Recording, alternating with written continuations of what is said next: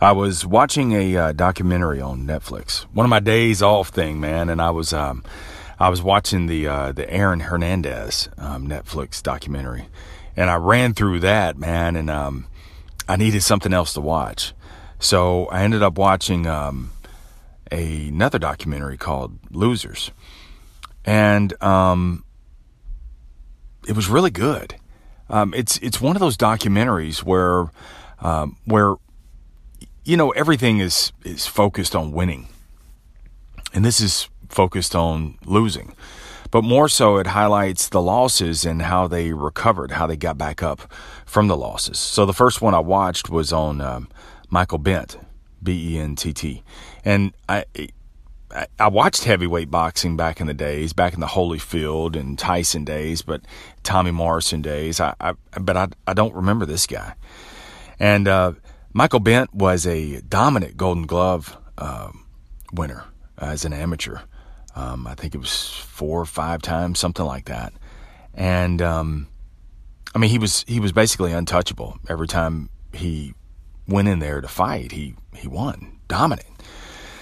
And he ended up turning pro, and the only reason why he went pro was because he was ready to get out from underneath his dad's wing, get out from underneath his dad's house. His dad was real hard on him. His dad was Jamaican and very, very harsh on him. Really kind of put him down. So anyway, he turned pro so he could get out of the house.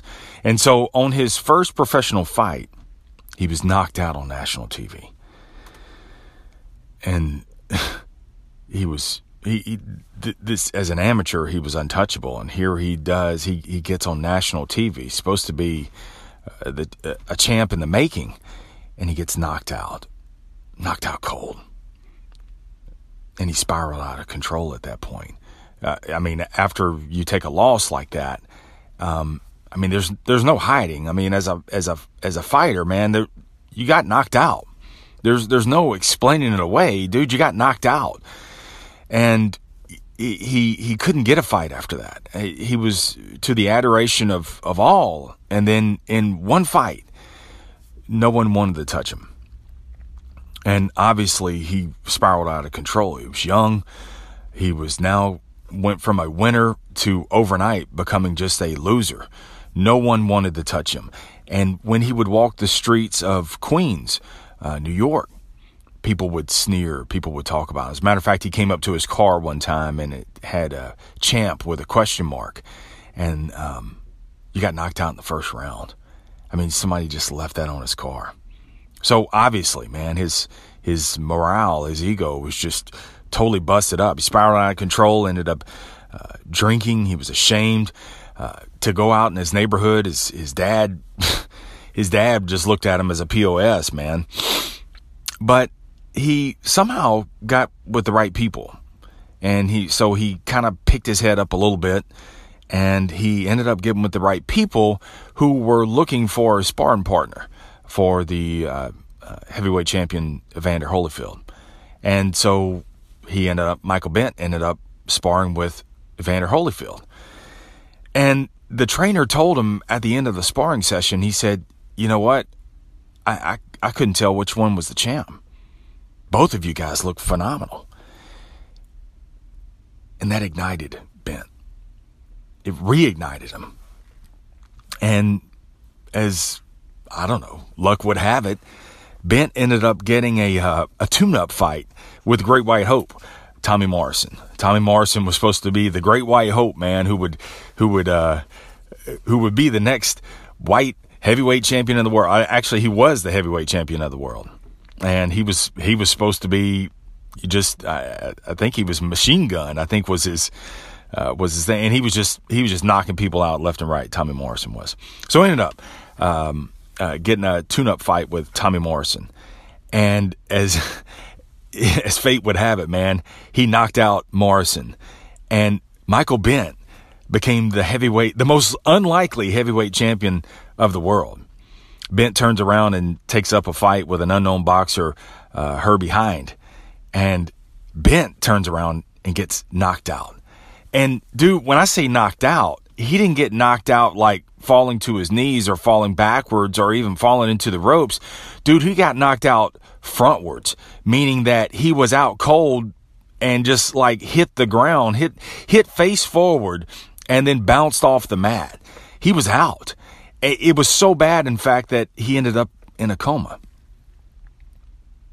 When his dad was asked for comment, it was his dad, the Jamaican, said that's what he gets. Serves him right. Doctor said Bent would never box again. His brain was swollen. He's lucky to even be alive. And Bent said that turns out to be the best thing that ever happened to him. To get knocked out. To end up in a coma. Because, see, it took that for him to truly find his home. In acting, in advising, in directing in Los Angeles. See, Bent couldn't box anymore. So he didn't know what to do. And so somehow he, again, it's one of those weird twists of fate that he ended up meeting a guy and got some connections to start giving some advising roles about boxing. Because Bent had credentials to even get close to being a heavyweight champion, and let alone being a heavyweight champion. Doesn't mean even if it was for one fight, he's still a heavyweight champion. So he gets out there to LA, starts advising, gets hooked up with these well-known actors, starts training them, not only for some of their films, but also just training in general, just to keep them in shape for upcoming movies and stuff like that. He ends up connecting with Clint Eastwood on, I think it was Gone Baby Gone. And, you know, and Bent actually starts acting.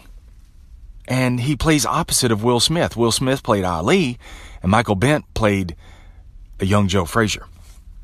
And he was at home. Michael Bent was at home. His favorite quote is by Miles Davis. Sometimes it takes a long time to sound like yourself. Michael Bent initially didn't even want to box. He didn't want to. He did it because his dad forced him to. And when he told his dad as a youth, Dad, I don't want to box anymore, his dad beat the hell out of him. It made him box. But see, because he had to fight, he became the Golden Glove winner multiple times. And then it took him turning pro to get out of the house. And it took him getting knocked out to hook up with Evander Holyfield, to getting a tune-up fight with Tommy Morrison, to becoming a heavyweight champ, to getting knocked out in a coma and finding his home. How unlikely is that, man? It took that route for him to find his home in film, in Hollywood, and he's so grateful for it. You know, sometimes it takes getting knocked out in life to truly find your home, dude. The most tragic of circumstances, as embarrassing as they are, it takes going through all of that pain in order to find your peace. See, it's in your loss. In your loss is where you end up spiraling out of control a little bit. It's then somehow your fire gets reignited. You start to find your footing. You start to rise to unbelievable heights. You're saying, "Oh my God, this is what I want," only to get knocked out in front of, it seems like, millions of others. You went from the highest of highs to the lowest of lows, but see, all of that was necessary because it takes a long time for you to finally sound like yourself. That hum, that rhythm, it's so pure. No more facades. No more masks. Just you. Authentically you. We've all got knocked out in life. And sometimes we take it upon ourselves and we think, we're not deserving. Sometimes we feel like a loser when actually we're champs. And if you find yourself in those situations, if you find yourself in that situation now, if you really don't know what that meaning is, dude, you got to get back up and you got to keep pushing off because you're trying to find your footing. And in this, you have to realize that, like Davis says, it takes a long time for you to finally sound like yourself. So don't get discouraged right now, man, if it seems like that the world is caving in on you, that you can't go another day, that all this is for naught. It's not. It's not. Look at Bent's path. Look at what he had to go through, man, to finally get to a place where he was at peace, a place where he could be authentically him. See, he said he had to play the role of a fighter. He didn't want to fight. He had to do all of those things. He had to do the very things he did not want to do. But it's in the fighting realm. He's not a fighter anymore, but it was in the fighting realm, dude, that he found that he could teach, that he could instruct, that he could advise, that he could act. Sometimes it takes a long time to sound like yourself. Keep fighting. Stay in the sales life.